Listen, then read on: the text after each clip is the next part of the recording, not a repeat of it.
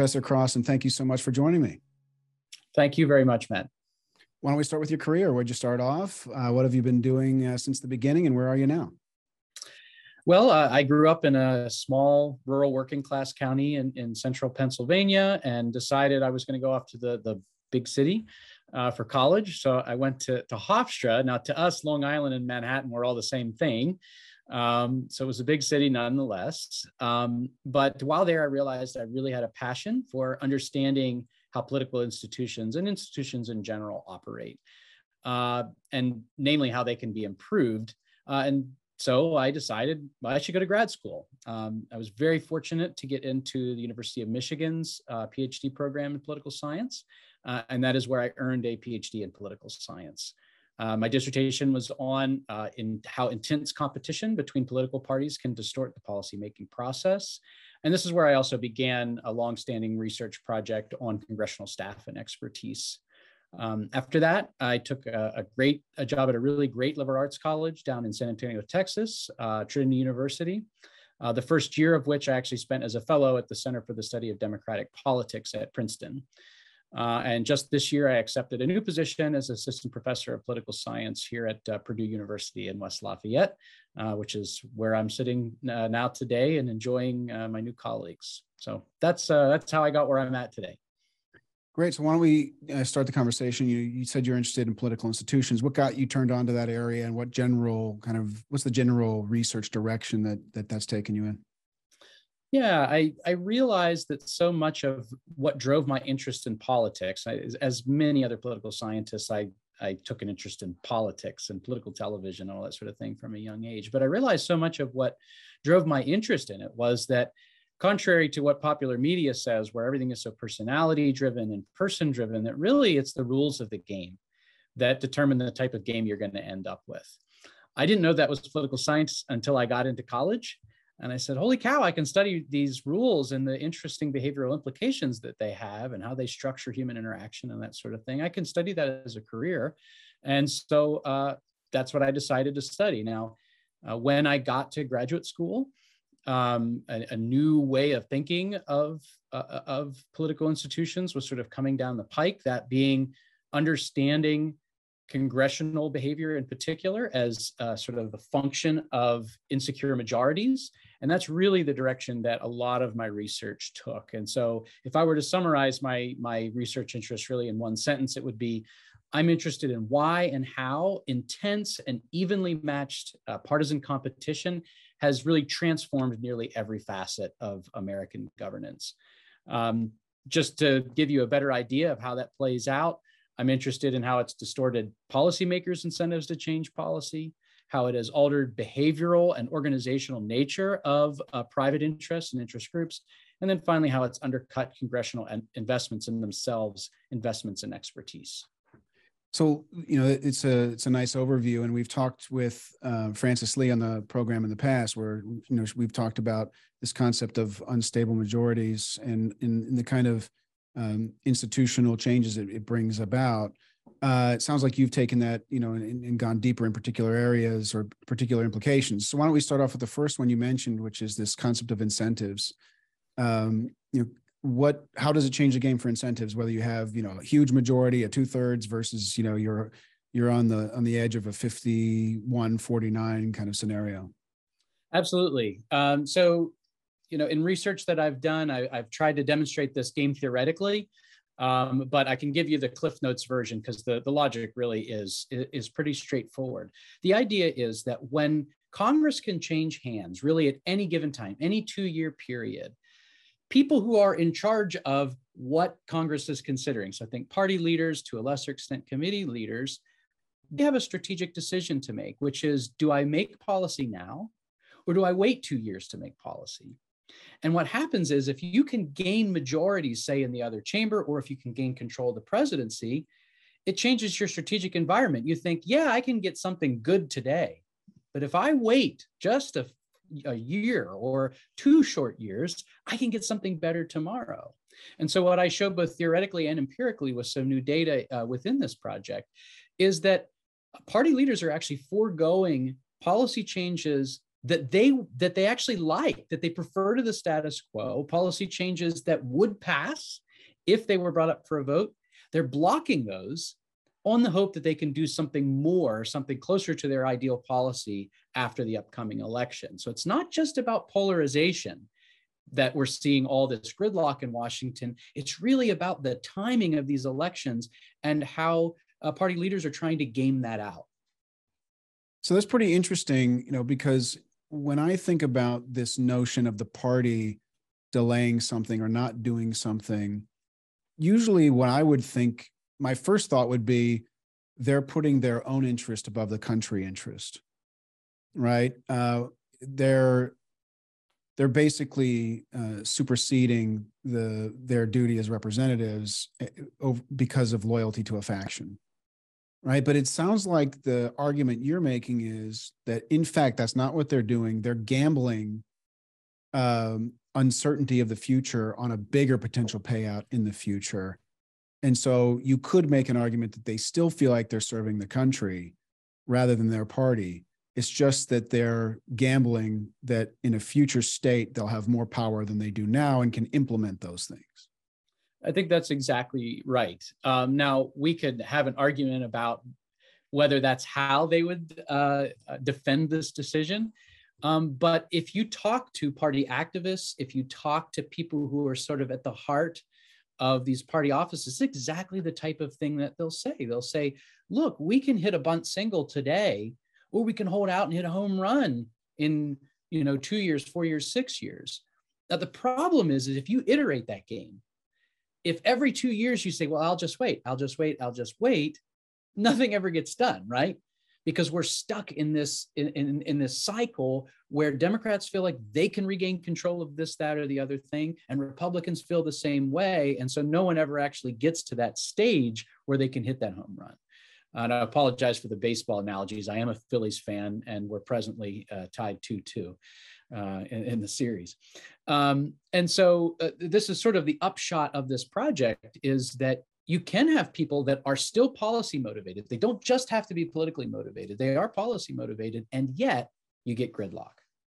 See, I would almost think that it would seem to me that it would almost be the opposite scenario. Like if it's unstable, if your party's control is unstable, wouldn't you want to get things done while you've got the power? It would imply that it's unstable, but they don't get that it's unstable. They're optimists about they overestimate their chances of being in control in 2 years compared to the true state of things. Is that accurate?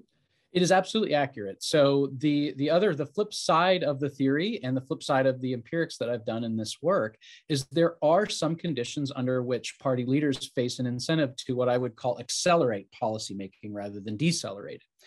So some examples of this include Republicans before the 2016 election. I mean, everybody thought that Trump was going to get waxed. Everybody thought that Republicans were going to lose the Senate. And of course, that's not what happened. But if you look, say, at betting markets and polls and things like that prior, that's what everyone thought. And so you saw things like the education bill being pushed through for the first time in 7 years after the reauthorization had expired. You see other actually fairly substantial pieces of legislation getting pushed through at a time in a presidency that's not typically known as being especially productive. So you do see this from time to time. Conversely, if you go back 8 years before then, where Bush is sort of at the tail end of his tenure, everybody knew Democrats were going to win. Power was going to flip. And so even though Republicans wanted to push stuff through, there was no way they were getting it through, right? Because Democrats knew, forget about it. We're waiting until we have, at that time, of course, they thought it would be Hillary Clinton, but we're waiting until we have our person in office, and then we'll deal with these problems. So yes, it can cut both ways. The problem is because we have separation of powers, even when you want to accelerate, you're often not able to do so, right? Because somebody else is at a veto point, whereas it's always easy to slow things down in our system because that's the way it's designed. So do you think that today the different parties overestimate their chances in the next election? Is that a common affliction? I suspect that that's probably the case, but that's, first of all, it's really hard to measure. I've tried to do it a little bit in my work. it is certainly the case that they don't always get it right. One just very small research thing that bugs me is when people try to measure how close an election is and how that influences politicians' behavior, they always measure it after the fact by the actual outcomes, but that's not the strategic incentives that the politicians are dealing with in the moment. You really need something contemporaneous. That's why I'm actually a big believer in using things like the stock market, betting markets for these races and things like that, to really capture what the contemporaneous beliefs were. And yes, I mean, there is certainly this sense that yes, we can do it. And the reason I think that maybe they are, I hesitate to say irrational, but they constantly have to be selling that message in order to fundraise, right? If you only give us $10 more or $10,000 more or whatever else, we will take the nation back. And it's every 2 years. And so, I mean, the more often you say something, the more likely you are, I think, to believe it. And so it wouldn't surprise me if that was the case, but I would say that I don't think that has to be the case in order for these sort of weird incentive distortions that I'm talking about here to transpire. And how does it, I mean, I can see how that could play out in the House. What about in the Senate side, since, the timeframes are longer, change is slower, and, you obviously you still have this, very razor thin margin. How does your theory apply to the Senate? So theoretically, it should apply the same to the House and the Senate. Empirically, in practice, it's a little bit harder to set the agenda in the Senate than it is in the House. I mean, if the Speaker says you're not voting on something in the House, you're not voting on it. Forget about it. The Senate, they have to do a little bit more fancy footwork, fill the amendment tree, all this kind of thing. Nevertheless, when you have somebody like, say, Mitch McConnell, who for all the complaints that people may have about him, both Republican and Democrat, he's really good at his job in terms of controlling what goes in and out of the Senate. And so the theory really can still apply to the Senate. And normally, even though the founders would have assumed that the Senate actually changes hands less frequently than the House. I mean, the whole idea was the House was supposed to be thermostatic and the Senate was supposed to cool things down. Historically, what we see, it's much more common for the Senate to change hands than the House. And the reason is really simple, and it's a simple mathematical principle, that the larger the districts that you have, the more diverse the districts are, and the more marginal they're going to be on average. So if you have whole states, they're just more likely to be more competitive than tiny districts where likes live near likes. So that was something that, even though the founders were actually pretty good political scientists in some way, it was a mistake. They didn't really realize this. And so, yeah, the Senate still changes hands a lot of times, especially within the last 100 years. There are times when the Senate changes and the House never gets close. So in the 80s and so on and so forth, this would be a great example of that. Interesting. And does the Senate calculation change at all because of the filibuster and, the threshold to get legislation through? Does that change the game? So actually, I think it changes the game in the House and the Senate, because sometimes you can have, say, the House or the Senate in periods of non-polarization where the two parties are close together. Sometimes you can have control switch in one chamber or the other. And it really doesn't matter, because still the pivotal actor that needs to be convinced for policy to change is that filibuster pivot, whether it be a Republican or a Democrat. Today, because the parties are so far apart, yes, the filibuster is still a bottleneck, and it's something that policymakers need to anticipate when they're trying to change the status quo. They have so many other things to deal with before it ever even gets to the filibuster, that they often don't even have to, that's not the thing that stops them, in other words. Not the least of which, of course, is the president. I mean, presidents, we generally think of as playing it down the middle more than Congress in some ways, but that just has not been the case in recent years, at least not to the extent that it was, say, in the mid-20th century. So you talk about the concept of incentives. It sounds to me like the incentives that we've discussed so far mainly focused on leadership, right? The speaker or whatever you call leadership in the Senate, right? What about committees, and what about individual members? How does it shape their incentives, if at all? Sure. So basically, right now, I would argue that Congress is operating in a very top-down way, so that anything that influences the party's fate at the top line is going to trickle its way down to the organizational structures within Congress, and then eventually down to the individual members. So for committees, for example, in order to make sure that everybody is rowing in the same direction in this race or fighting the same battle, whatever metaphor you want to use, party leaders have really gotten control. They've always had control of committee assignments, but they've really used control of committee assignments within basically at least since Gingrich, if not a little bit before then. And so even though committees are generally seen as a counterbalance to party leadership, they've really been brought into alignment to where you need to be a good fundraiser for the party, you need to be loyal in your roll call votes and your co-sponsor behavior and so on and so forth, so that they're not really a counterbalance anymore to party leaders. Same goes for individual members of Congress. So in some other research that I've done on congressional staff and investment and policy expertise, members as early as the 1990s were basically told by party leadership, don't worry about this complicated policymaking thing. It's multipolar, it's complicated, it's boring. Your constituents don't really care about it. What you need to do is make sure you get reelected so that we stay in power and can do all the conservative or liberal things that we want to do. And so initially the idea was go back to your district, spend time there, glad hand, make sure they know your name, know your face, all that kind of thing. Today, it's less that and more make sure you get on Fox News or MSNBC and talk and make sure that you're getting our brand out there. And so it's really led to a de-emphasis, in my opinion, a de-emphasis of committees and committee work, which in turn has made it less attractive to work there for the best minds in Washington. And also really de-emphasize the importance of policy for individual legislators. All right, well, let's move on to the notion of private actors and organizations. And I think the second point is you mentioned, how does this unstable majorities concept impact these private actors or these influencers of policy? What's changed? How would that change what they're doing on a day-to-day basis? Does it mean just they spend all their money and time trying to influence the leaders? Is that where we're going with it, or is it do something else? So there's that.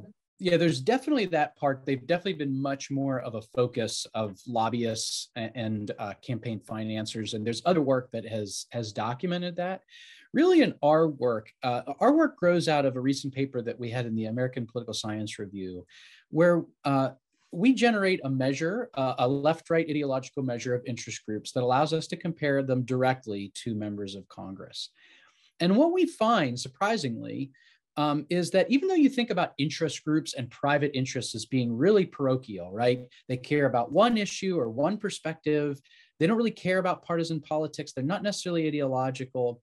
We kind of find the opposite, actually, that all of the position taking that these private interests do fall pretty cleanly into partisan bins.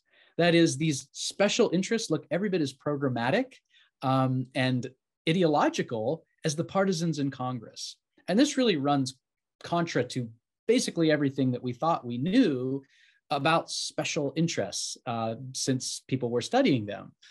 And so my co-authors and I, Xander Furness at Northwestern and Jeff Lorenz at Nebraska, we've embarked on a data collection mission, which is culminating in a book trying to both document this trend, when it happened, but more importantly, why it happened and what could be done, because we actually think it's pretty problematic along many dimensions. And so just to give you a sense of why we think this is happening, our hypothesis is that because Congress is so oriented toward party competition, they are, as I believe Dr. Lee has said in some of her writings, single-minded seekers of majorities rather than re-election, or in addition to re-election, that in order for a private interest to get access to the member's office, members are basically saying, you got to play the partisan game in order for me to talk to you. You need to show me that you're not aiding and abetting the enemy before I'm going to work with you on the issue that you care about. One way for groups to do this is for them to take party line positions on issues they don't really care about. In other words, carry the party's water on non-central issues. You sometimes hear this called mission creep, but rather than just being sort of something that happens for who knows what reason, we actually argue this is a strategic response to an increasingly partisan environment in Washington. And what our results are suggesting is that not only has this grown since the 1980s, when people say the era of insecure majorities began, but that really it is being driven by these considerations of party brand and party brand differentiation that are endemic to competition. So for example, we show that whenever a group's core issue becomes especially tied to the party brand, so think gun issues for Republicans, environmentalism for Democrats, that those groups are much more likely to engage in mission creep than others are. And so we really think that it's changing the nature of the special nature of special interests, which are generally seen as counterbalances to these broader polarizing features and actually making them part of the problem, in other words. I wonder, that's a very interesting observation. And I wonder, have you looked into the cause of it? Is it because of, the institutions themselves need to align themselves with the parties, or is it that the people that they hire are already kind of infected with the disease, right? And they bring the disease into the institution? I think the answer almost certainly has to be both. And a long-term a goal for us is to try to, so for those of you watching, and I know for you, Matt, you grew up around DC, so you probably remember the K Street Project from the 90s, where this was exactly the goal, right? It was to stack lobbyist office with movement conservatives from the Contract with America offices and so on and so forth. Now, the Contract with America is considered by a lot of people to be a failure. And so that's why I sort of doubt that this is the primary thing that's driving this mission creep, but it's something that we can put to the test. We have data on who is revolved in and out of Congress and when they did it. And so it's something that with good data, we can actually put to the test. Are there culture influencers that when they revolve out, they're bringing their very programmatic team-based mindset with them? Now, they'll never admit that. I mean, I've interviewed hundreds of lobbyists in my career, and to a person, I mean, you could be at NARAL Pro-Choice, the Chamber of Commerce, Business Roundtable, it doesn't matter where you're at, they'll all say, I am a nonpartisan. I only care about policy. Now, that last part is right. They really do only care about policy. I do believe that. But how they get that policy has really, really changed since the 70s, 80s, and even the 90s. Yeah, it reminds me of and I don't recall exactly who it is, maybe you will, who talks about how a lot of those Gingrich Republicans, when they went to the Senate, they brought their tactics and their culture over to the Senate. And that's what changed the Senate's culture over time. Yeah, Steve Smith has made arguments along these lines for sure. And he's had a lot of students over the years talk about the Gingrich Revolution. But yes, there's undoubtedly a personnel angle here. I'm certainly not one of those people who thinks that there's only one explanation to any problem. I think there's usually multiple ones that work together. But it is something we're really interested in examining in the future. I'd be curious also to learn more about the financing environment or the donation environment around the institutes and the think tanks, right? Because even in my own experience, I've seen quite a polarized landscape of donors, right? And, something that surprised me getting into this area, I assumed that donors would be sort of party agnostic. They're looking for an outcome. But in fact, most of them seem to be very tightly aligned with one position, one party or another. Have you looked in that as in the research as a driving factor? So yes and no. For the no, my colleague Xander Furness has worked a lot with interlocking boards and things like that, and how that influences the sorts of ideas that think tanks produce, that issues they pursue. I remember when I was interviewing lobbyists in 2015 in Washington, the big issue, I mean, it seems kind of quaint now, but the big issue then was the Ex-Im Bank. And it was this huge problem that it wasn't going to get reauthorized. And I'll be honest with you, at the time I was in grad school, I did not know what the Ex-Im Bank was.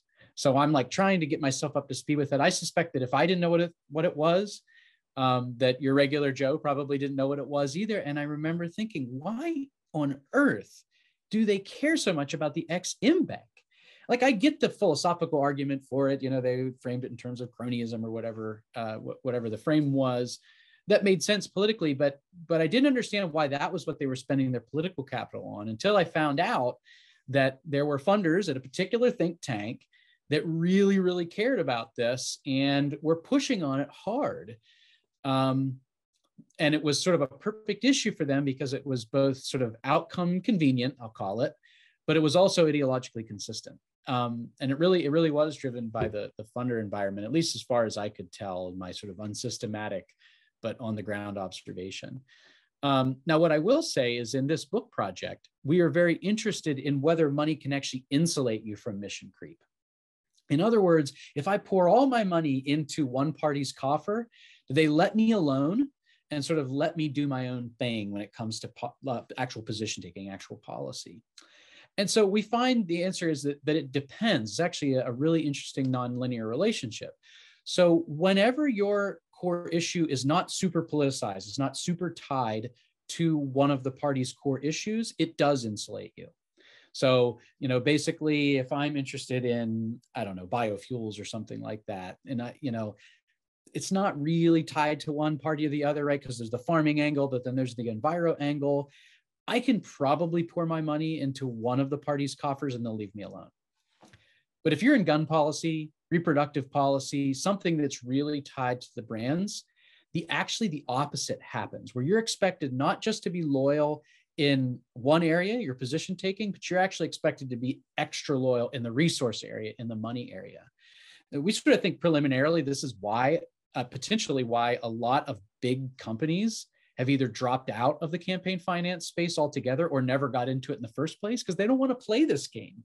They really are interested in outcomes. So we found that to be really interesting, to see that the influence of money is definitely non-monotonic. I mean, it really depends on other institutional factors. Interesting. Yeah, I think, a lot more research is certainly is needed there, right? Because, the problem is, if it's not just a focus of Congress or the individual person, if you have these think tanks and then and others, and you have they're donating the institutions that provide money to them, if they've all been polarized, it gets much more difficult to think about how to get out of the spiral. The spiral is not just the small group; it's the whole orbit. All the other institutions that are circling around it that are part of the problem, and how to get them out of that. It seems even more difficult. It's a very tricky problem. It's a chicken egg problem, so to speak. One thing I will say, and this is, I suppose, sometimes gets me in trouble, but that's okay, which is there's a very popular belief that if we just get money out of politics, if we just stop the special interests from doing this, that, or everything will be all, come up roses. I think that's a very misguided view for a lot of very practical reasons. But one is that I think we undersell the extent to which the system and system level dynamics and institutional features are actually shaping what the moneyed interests are doing, and not the other way around. In other words, a lot of times these interests are operating from a position of weakness and not one of strength. That's why I think we spend a little bit too much energy wringing our hands about how do we fix this, when really I actually think it's top line problems that help work out problems sort of further down the line. Yeah. Yeah, very good point. And one of the factors here, I think that is your third area, right, which is Congress's ability to invest in itself as an institution. Because in theory, if Congress invested a ton of money in itself and had its own internal think tanks, it might not need any external think tanks, right? Or if it had its own very robust ability to collect information and do analytics, that would reduce its dependence on third parties to know what was going on in the environment of its constituents or whatever. So can you talk through how this unstable majority kind of factors into Congress's ability to get its own house in order? Absolutely. From a very early point in my career, I was so interested in this idea of what people on the Hill refer to as brain drain, but what political scientists refer to as divestment. People on the Hill are much better at naming things. It's this idea, there's just not any experts, or there are not many experts left on the Hill. They work in think tanks, they work for lobbyists, they went back to school and became professors, whatever. So I wanted to both document this to make sure that it wasn't just sort of pining for the past like we sometimes do, but also to try to explain where it was coming from. So me and a team of amazing undergraduates at Michigan, and then later on with Tim Lapira at James Madison, embarked on collecting these data and classifying every single staffer in the House from 1993 forward according to their primary responsibilities. And what we showed in a recent paper is that not only is there brain drain, but the reason it seems that the reason that it's consistent with our evidence, I'll say, is not that any one party is to blame for it. So, one popular explanation is that Gingrich blew up Congress and it's all his fault and that sort of thing. But really that Gingrich, I think, was the first one to respond to changing incentives, which was that we're moving into this era of insecure majorities. It is our job to build a strong party brand that is differentiated from the opponent, that allows us to sort of sell our product on the open market, which is elections, right? But it's simple marketing, right? And win elections and take control of Congress. And one way to do that is to centralize policymaking, make sure there's no surprises from multipolarity, and just basically have the members of Congress not worry so much, don't sweat the details, go to the district, make sure you get reelected, get on TV, do these sorts of things, and let the policymaking up to us, the party. And we find that the evidence is very consistent with that. So new members of Congress, we see an intercept shift, so they're much more likely to invest less in policy throughout their career. We also see that Democrats, whenever they come back to power, that they don't do anything differently. So it really isn't, in our estimation, a policy difference. And this points to one of the challenges of Congress investing in itself, because you can increase the top line amount that you give Congress, the members' representational allowance, but it truly is an allowance. It's a top line budget and they can spend it however they want. And if they want to go flying around the country on a book tour or whatever it is, they can, maybe not a book tour, but they can do that, right? They don't have to spend it on staff, and many of them will not spend it on staff. In fact, some may pinch pennies and then send it back to the Treasury so that they can write up a press release about how they're saving the country money and so on and so forth. And so one of the things that we want to come out of this project is that we care deeply about expertise in Congress and Congress investing in itself. And in fact, Dr. Lapira has worked for the new committee on modernization of Congress as a fellow. We believe very strongly in this movement, but we also believe that you cannot fix Congress in a vacuum, that it is responding to sort of broad incentives, and members of Congress are responding to broad incentives. And so if you give them $10 instead of $1, and they're already spending 80 cents on not policy, they're just going to spend $8 on not policy, right? And so we really hope that the future reforms focus on things like staff retention, or having staff effectiveness bonuses, or even just getting rid of the top line amount that you're allowed to spend on a single staffer, so that they can actually be competitive with lobbying firms and things like that. So that's a little bit about where we've gone with that project. Happy to talk about where we're going with that. We're doing a lot of ongoing data collection that we hope is useful both to Congress and to scholars, but it's an area that we're really passionate about. So wouldn't another strategy be, instead to weaken the notion of party, right? And, or reduce the power of parties within the context of the government. And then that would naturally lead towards a bigger investment in policymaking. So I have to be careful in how I answer this, because parties for a long time in political science have been the heroes. People think that parties are just great. They encourage, voter turnout. They make it easier for people to vote because they summarize complex information, and they do a variety of really important things. But at the end of the day, politics is a big pendulum. We go too far in one direction and we have to correct in the other direction. And that's a whole variety of things. I think that we are really far on the party power portion of the pendulum, and I'd love to see it swing back to committees, to individual members, so that we can get sort of what I would call the Federalist 10 government that we're supposed to have, which is coalitions coalescing around individual issues and strange bedfellows forming around individual issues, and creating the cross-cutting cleavages that we have come to celebrate so often in American politics, compared to other countries that don't have this system, like a Great Britain or other parliamentary systems. But right now we don't have that. We have, as Mann and Ornstein would say, we have parliamentary parties in a separation of powers system, right? And that is just creating all sorts of problems. Now, I will say, I believe in a previous episode, I'll say, of your talks here, Steve Smith and others have pointed out the thing that's interesting about Congress, and the reason that political scientists have always had a fascination with it, is they make all their own rules. I mean, the Constitution says almost nothing about how Congress can organize itself. So I can say till I'm blue in the face that I want congressional parties to be weaker. But until and unless I convince Congress itself to weaken itself in terms of its parties to weaken itself, it's not going to happen. It's going to have to come from individual members saying, no, I don't want to give them the power to choose what committee I'm on.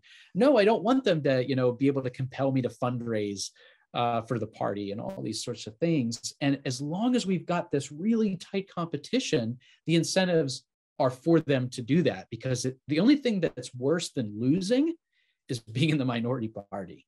That's a really bad situation to be in this day and age.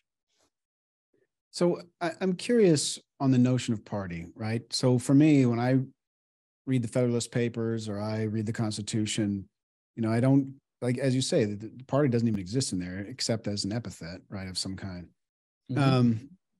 And yet it seems to me that most of the academics I've talked to, as you mentioned, they love parties. They like to study parties. They like to think about parties. And I think it seems to me there was some movement by academics, 20, 30 years ago to strengthen parties. They thought that was an answer to the ills of the past. And I've never understood what the attraction is to party from the academic community. Is it, why do they think parties are so important or great? Maybe it's for me, coming from a natural science background, thinking about evolution, right? I think about very distributed kind of processes, right? You have all these species that have all these different, different environments, and they're evolving, and it's decentralized to the extreme, right? Whereas it seems to me that a lot of the academics really like this kinds of the centralization, the expertise of the party, and they see that as a good thing. Whereas for me, I see it as the opposite of an evolutionary process. It's a more of a top-down kind of crude instrument. So do you think that's correct, or am I seeing nothing? Am I seeing something doesn't exist? I would say in broad strokes, that's correct. I think there are contextual reasons for it. And I would point out that the parties are their own sort of living organisms that do themselves evolve. So it's not that the parties don't evolve, but I understand what you're saying, that, you want diversity to create better, gene pools and so on, and sort of better outcomes and that kind of thing. And I should preface this by saying, I really come at this as an interest groups guy. Not that I love special interests and money in politics, but that I've always been fascinated by that. And I've always been fascinated by how it connects to the vision of democracy that Madison has, much better than parties, which really actually contravene everything that Madison had planned for our democracy. So I preface to say that if you want a really, probably a stronger answer, you're better off asking someone like Seth Mascott or Julia Azari. And I can't remember, you may have already interviewed them previously, but they'll say it more eloquently than I do. But one of the big reasons is that we have this problem in democracy. It's a big problem where people have day jobs.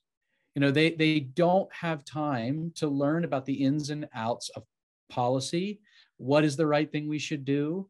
How dangerous are nukes? Should we tax more? Should we spend more? I mean, these are big questions, very important questions, but people have to earn a paycheck and provide for their family and have fun. You only live once, and so on and so forth. And so you have this problem of what political scientists have called rational ignorance for a very long time. And it's a real challenge. How do you keep that from turning into demagoguery and dictatorship and all these other things that we want to avoid? One way is by simplifying the process, by giving people labels that summarize a whole bunch of information and allow them to make a quick but relatively informed decision. And I would say most Americans can point out some key differences between Republicans on one hand and Democrats on another. So even though, probably 85% of Americans, and certainly 85% of my undergrads, don't know who their member of Congress is, when they go to the ballot box, they see an R or a D, and they say, I know which one of those I am. And, you could say, well, the alternative is then they would have to learn about their congressman if there wasn't the R and the D, to which I say they wouldn't. And I think that that's probably a fair assessment. And you need look only as far as nonpartisan city elections in many cities and how low turnout those are as evidence, I would say, of this fact. And so this really is an amazing thing that parties do for democracy, small d democracy. But as I tell my students all the time, politics is not like economics. Politics is a zero-sum game, right? Economics is a positive-sum game. If I sell you something and you give me your product, I wanted your product more than I wanted my money, and you wanted the money, more than you wanted your extra piece of product, right? We're both better off. Power doesn't work that way. If you have it, I don't. And so that means that in politics, there are no things that are all good or all bad. It really just depends on the situation. And I would say in this situation, in this era of polarization along so many dimensions, not just along ideological dimensions, but along sort of social dimensions, geographic dimensions, all these different dimensions, I don't think having strong parties makes a whole lot of sense at the moment. I would much rather people think about themselves, not as Republicans and Democrats, but as environmentalists or outdoorsmen, or heck, even gun owners. You can imagine all these different identities that we have besides Republican and Democrat that you could use as heuristics, but that aren't so blunt, like an R and a D, right? And so I have to say, I'm actually with you there. This puts me, I know for sure, in the minority among political scientists, and that's okay. It's a very fascinating discussion for me, and I hope for others as well. But it's an interesting tension, and it has been the case really since the 30s and 40s, probably, that people have viewed parties and interest groups as being in this constant tension, and I think that's right. And I think the parties are winning, and they're really winning right now. And so maybe it wouldn't be such a bad thing if those scales were perhaps tipped in the other direction. One thing I'll just say here, this is a funny, kind of depressing, but I think funny and apt saying that I heard from Ray LaRaja, a really terrific campaign finance scholar at UMass Amherst, where he said, you can either have corruption or polarization, one or the other. And the idea is there, if you want programmatic parties, you're going to get polarization. You're going to get people thinking of things in simplistic left-right terms. But if you empower interest groups too much, you're going to get sort of the yucky sausage making that people don't like about Congress. So obviously that's an oversimplification. But I do think it's sort of a humorous and apt description of the trade-offs that we face when we think about who are we giving power to at the highest levels. Great. Well, before we move on to some of the common questions, I know you have some ideas on reform and how it's worked in the past. Can you talk a little bit about those and what have you found there? Yeah, so I have a set of projects about popular reforms that have been done both at the state and the federal level. Obviously, most of the institutional changes we've seen, because of the way the Constitution is written, have been at the state level. So most of this stuff has been at the state level. I have some new stuff on term limits. Obviously, political scientists are kind of an opposite lockstep from the public. I think about 80 or 85% of the public think we should have term limits. And I would bet at least that many political scientists think we shouldn't. And so I think one of the reasons for that disconnect is that political scientists don't always engage with some of the benefits that people think that they have. Now, I'll just say, to be transparent, I still don't want them. I think that they distort things pretty badly. But one of the big arguments that the reformers have said for a long time is that that term limits weaken special interests. Now, there have been some studies to show that there are conditions under which they strengthen them. But what James Strickland at Arizona State and I have shown is that when term limits are instituted, and so turnover is sort of artificially instituted, you actually see fewer of these mega lobbyists in these states. Why? Because the mega lobbyists, think about it, I mean, how do you sell your product to tobacco producers, corn growers, abortion activists and everybody else. There's no substantive link. It's access. They build their firms around being able to get you a meeting with the speaker or get you a meeting with the committee chair or whatever.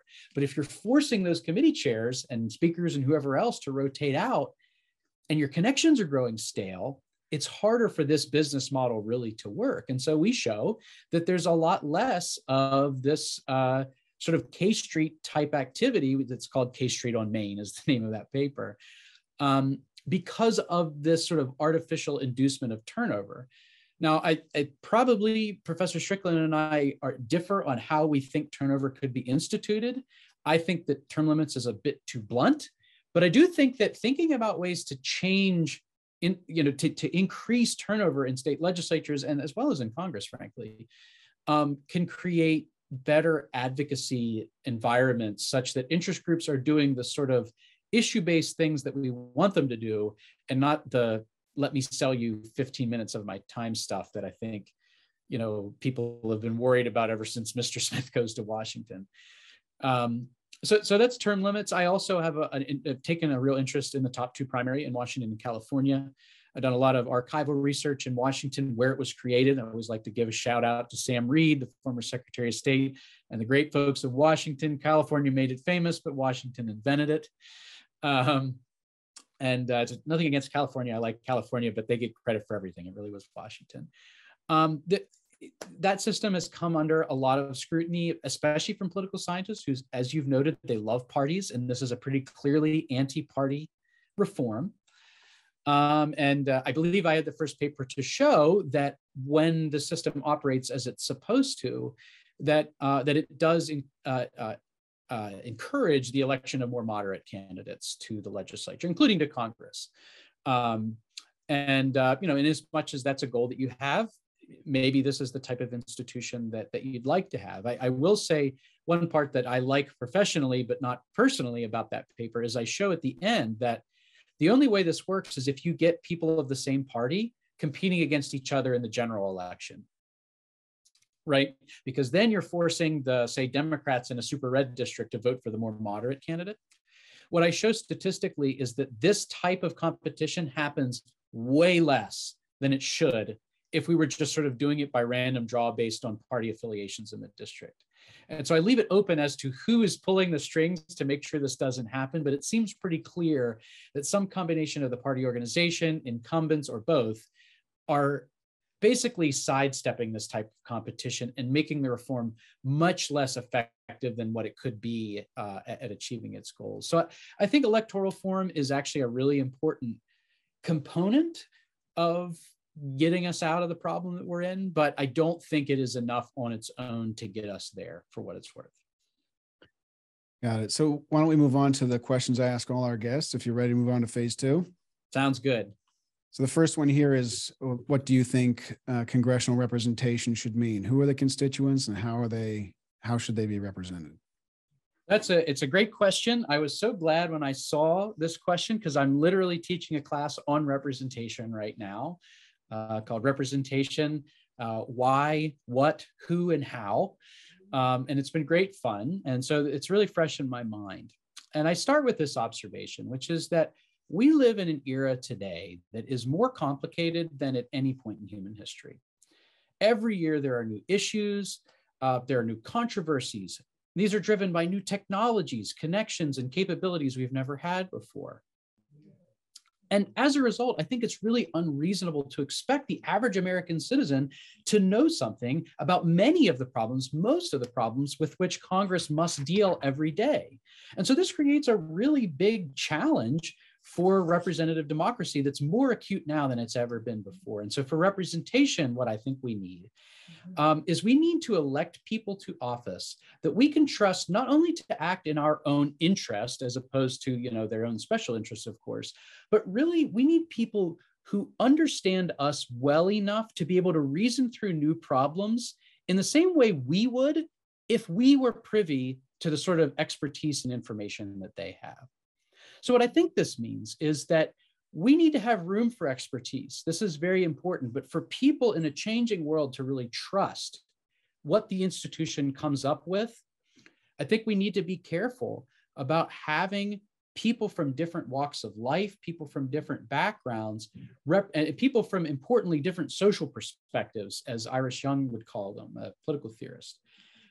People that come with all these different starting points to the deliberative process, so that whenever you have the deliberative thing going on, that the outcome you come out with is not only, we know, is actually a better product, to get back to your evolutionary point, but also is something that the public can trust, because we are in a period where there's way more uncertainties than we've ever had before. Technology is taking off at a breakneck pace. And so I really think this trust component is more important than it has ever been before.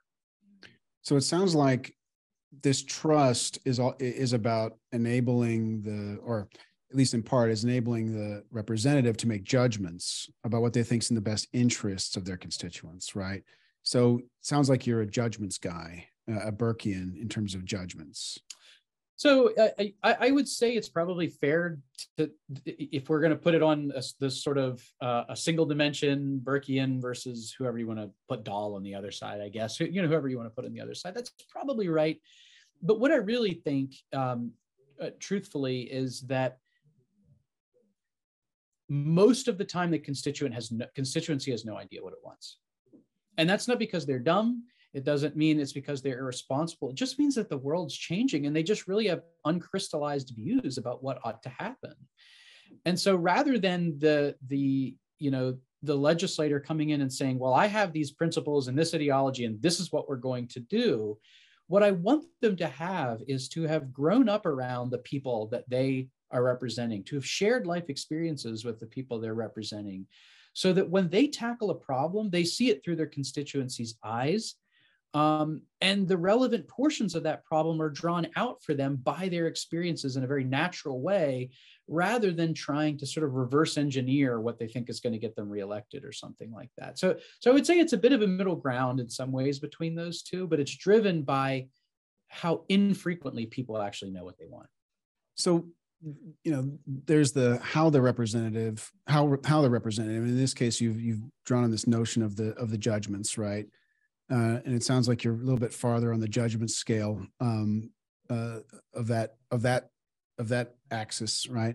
The other side is who they're representing in the district. There's primary voters, right? There's party. There's all the citizens of the district. There's every person in the district. There's future generations of the district. So the concept of representation involves which group of people.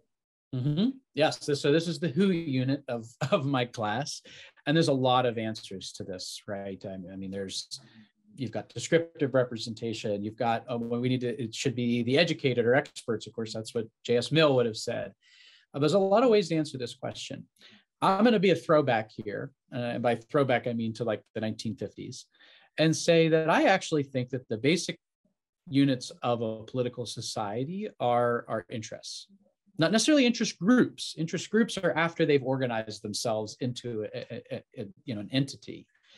But people think of themselves as a combination of a bunch of different identities. Now, these could be racial identities, Black, white, Hispanic, Asian, whatever. They could be language groups. They could be gender. But they also are things like occupational groups, income brackets, religion. If you think about it, every single person is a fairly unique iteration of all those things.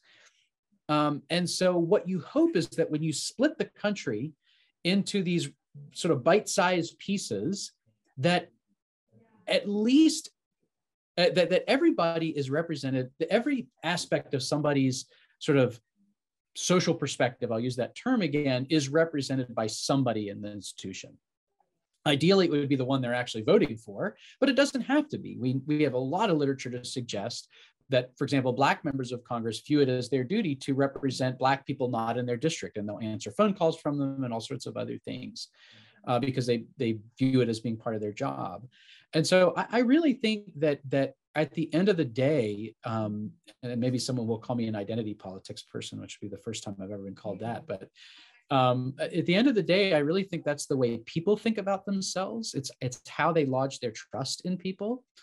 And I would like for members of Congress to, and all legislators really, to think of themselves in that way too, rather than as partisans, rather than as ideologues, but really as agents for the social situations that are represented in this incredible, diverse, and expansive country of ours.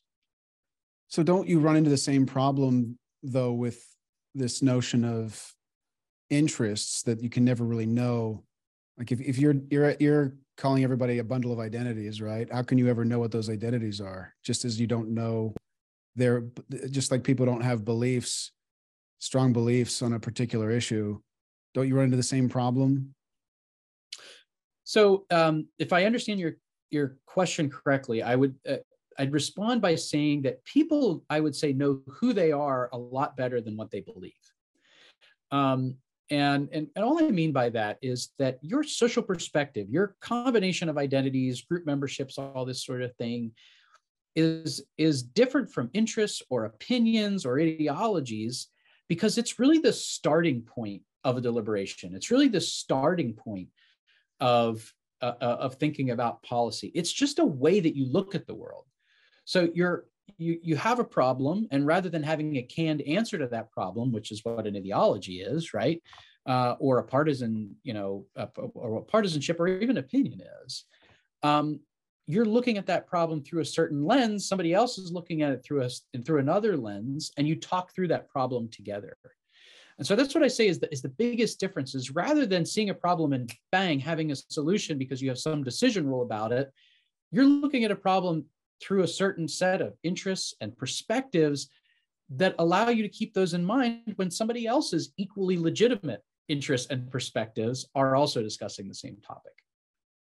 Well, that's actually the next question that comes up when it comes to these identities. Some of them may be either they're unknowable, which is kind of what I was referring to before, or they might conflict with each other. And, are all these interests then represented equally? Or, and what about the future interests that you don't know? Yeah, so the future interests, I have to say, is a tough one. I mean, that is, I'm not a political theorist by trade. I certainly like political theory.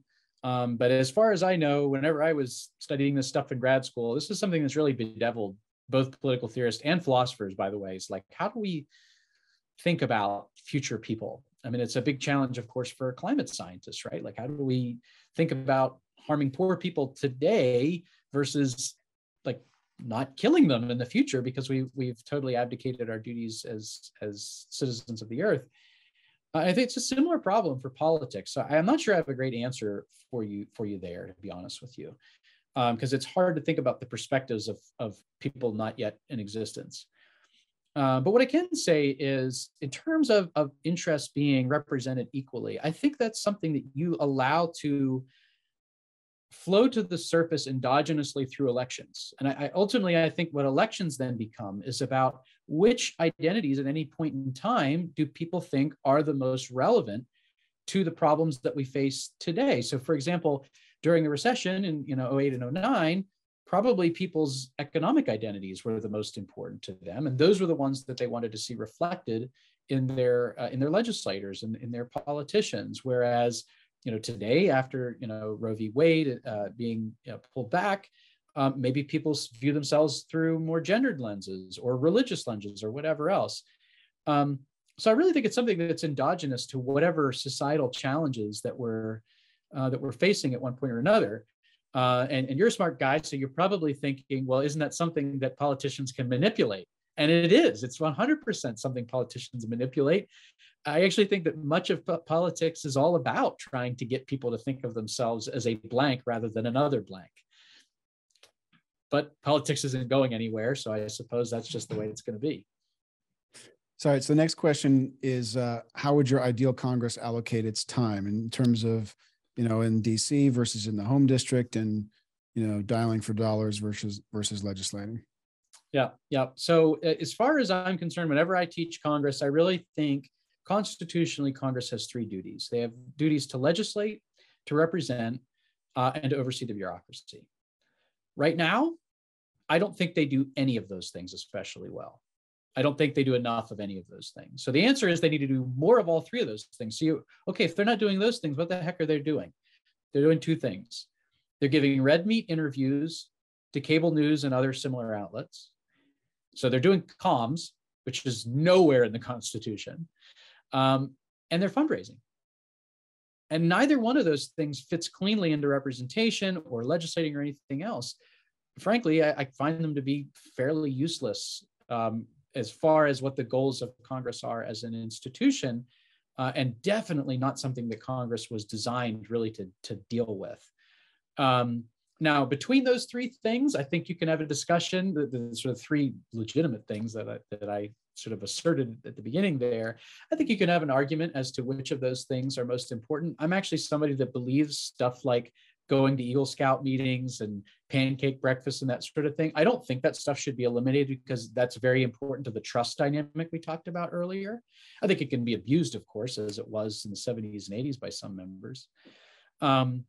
But I think that there's legitimacy to all three things. I just don't think we're doing enough of any of them right now.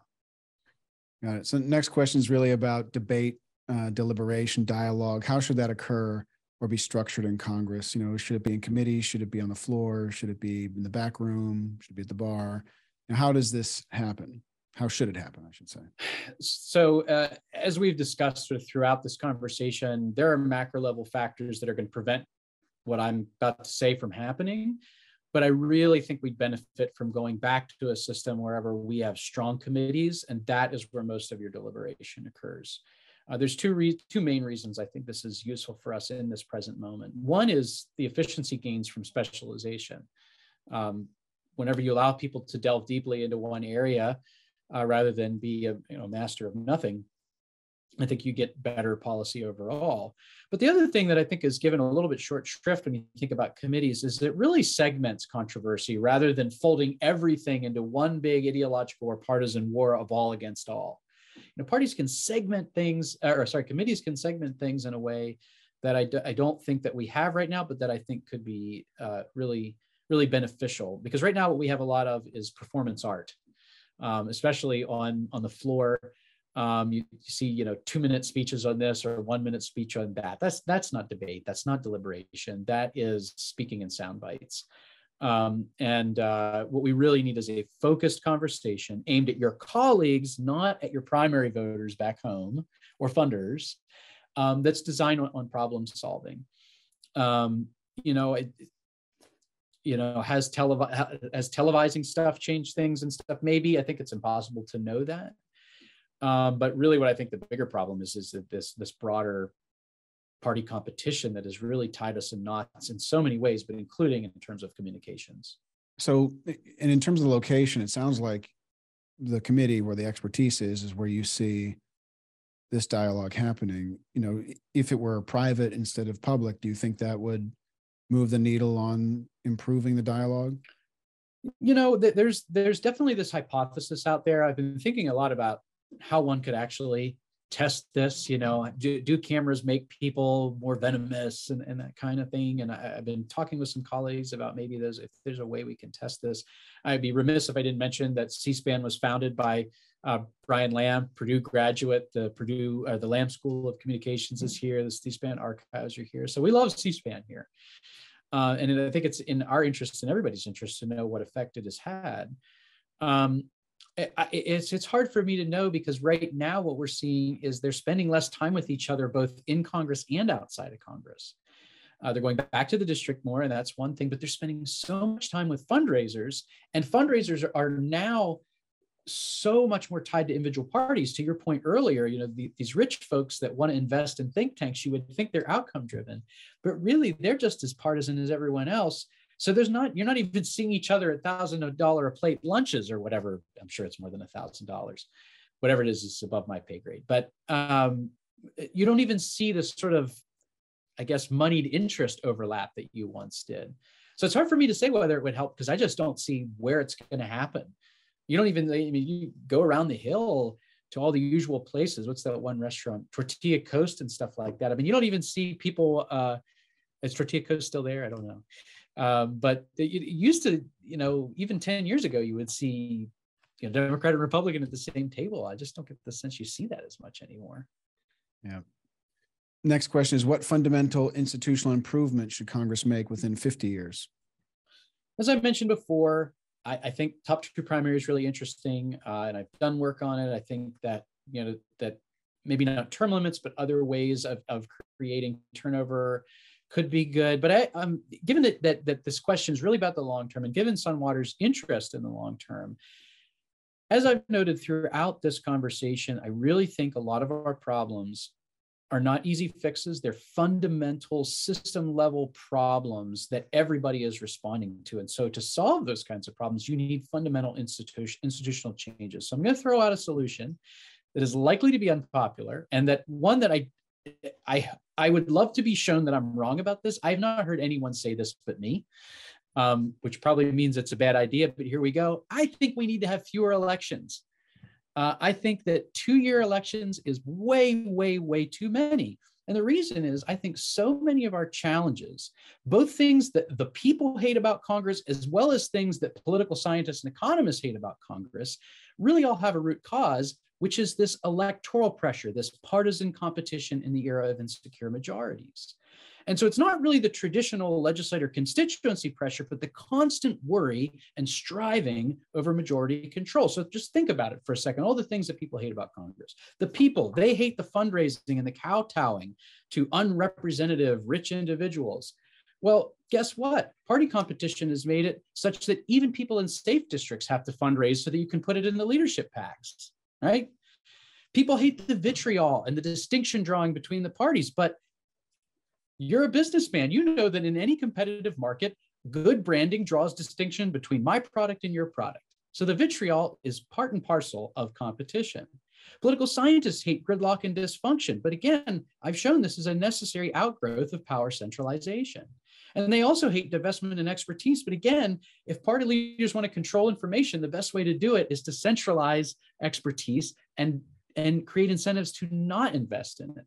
So all these problems that we point to, I really think have very similar root causes. And if you space out your elections a little bit more, you turn down the heat in Washington and in the country, you make room for deliberation and coalition building, all the stuff that you need to solve problems in a separation of power system. And so maybe what we really need are 4-year terms that coincide with presidential elections.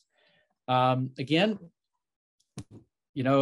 as we sort of talked about previously, people say you want less democracy. Maybe that's the case, but I really think we need to lower the heat a little bit. And I have a prop here, because if you don't want to take my word for it, I want you to take Madison's word for it. Now, I'm going to read to you from Federalist 53. I got my Bible, aka the Federalist Papers, here with me. One of the great controversies about the Constitution was that the House of Representatives had 2-year terms instead of the much more popular 1-year terms. So we think of 2-year terms as short. They were actually twice as long as what the people at that time wanted, right? So in Federalist 53, here's what Madison says about his, and it really was sort of his decision to have these 2-year terms. He says, "No man can be a competent legislator who does not add to an upright intention and a sound judgment a certain degree of the knowledge of the subjects on which he is to legislate. A part of this knowledge may be acquired by means of information which lie within the compass of men in private as well as public stations. But another part can only be attained, or at least thoroughly attained, by the actual experience in the station which requires the use of it. The period of service ought therefore, in all such cases, to bear some proportion to the extent of practical knowledge requisite to the due performance of the service." Now, I would love for someone to volunteer to say that the proportion of the extent of practical knowledge needed today in today's complicated system is actually less than 1787. I think we all know the world is more complicated than it was then for a variety of reasons. And so I don't think it's crazy at all from the founders' perspective for us to want to increase term length for the very same reasons that they effectively increase term length. Excellent. Appreciate that point of view. In terms, you just read from the Federalist Papers, but my next question is, which book or article most shaped your thinking with respect to congressional reform? Well, the Federalist, if I can't start a paper or a book with the Federalist Papers, I'm generally not all that interested, in part because we're so lucky to have the thoughts of the designers of our system, the writers of the rules of the game written down for us. I mean, it's just an amazing resource. But if I go with something more contemporary, I would say the book would undoubtedly be Francis Lee's Insecure Majorities. That should surprise no one if they've made it this far in our conversation. An article, though, that has been tremendously influential to me, particularly on the private interest side, is an annual review of political science article by Paul Pearson and Eric Schickler called Madison's Constitution Under Distress, a developmental analysis of political polarization. This is a review article, so it's very accessible. And it encapsulates, of course, especially with Dr. Pearson, we've discussed a lot of similar ideas over the last 2 years. It really encapsulates a lot of my worry, and as well as, of course, their worry about where we're at in terms of the Constitution we're supposed to have, but the society that we've inherited. Great. My last question is really about your perspective for the long run. What are you working on now, and what do you have coming in the future? Yeah, so I'm at the stage, I would say, in my career where I'm taking a lot of my paper-length projects and really turning them into book-length treatments.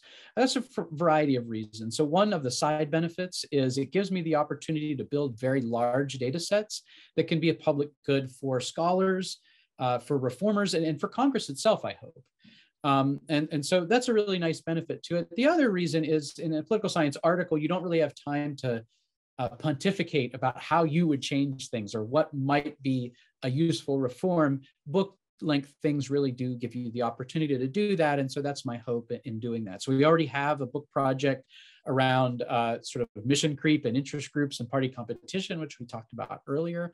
But the plan also is to write a book about the evolution of expertise and its use in Congress with Tim LaPira, where we're just at the start right now of a big data collection of the portfolios, the issue portfolios of staffers going back into the 1970s. So looking to expand my work there. I should also say I'm still interested in expanding my work on the top 2 primary. Talked with a lot of people about different types of systems, some old, some new. So that's been a very fun space to be in. There's a lot of energy there. And of course, state legislatures are a little bit more active than Congress is in terms of actually changing policy. So there's the sort of added dimension of like the stuff that we talk about might actually happen, which is always exciting. So I would say those are sort of the 3 main areas that I've been working in. Excellent. Professor Crosson, thank you so much for your time. It's been a pleasure, and best of luck with the work. Absolutely. Thank you so much for the opportunity to have a conversation. It's been a lot of fun.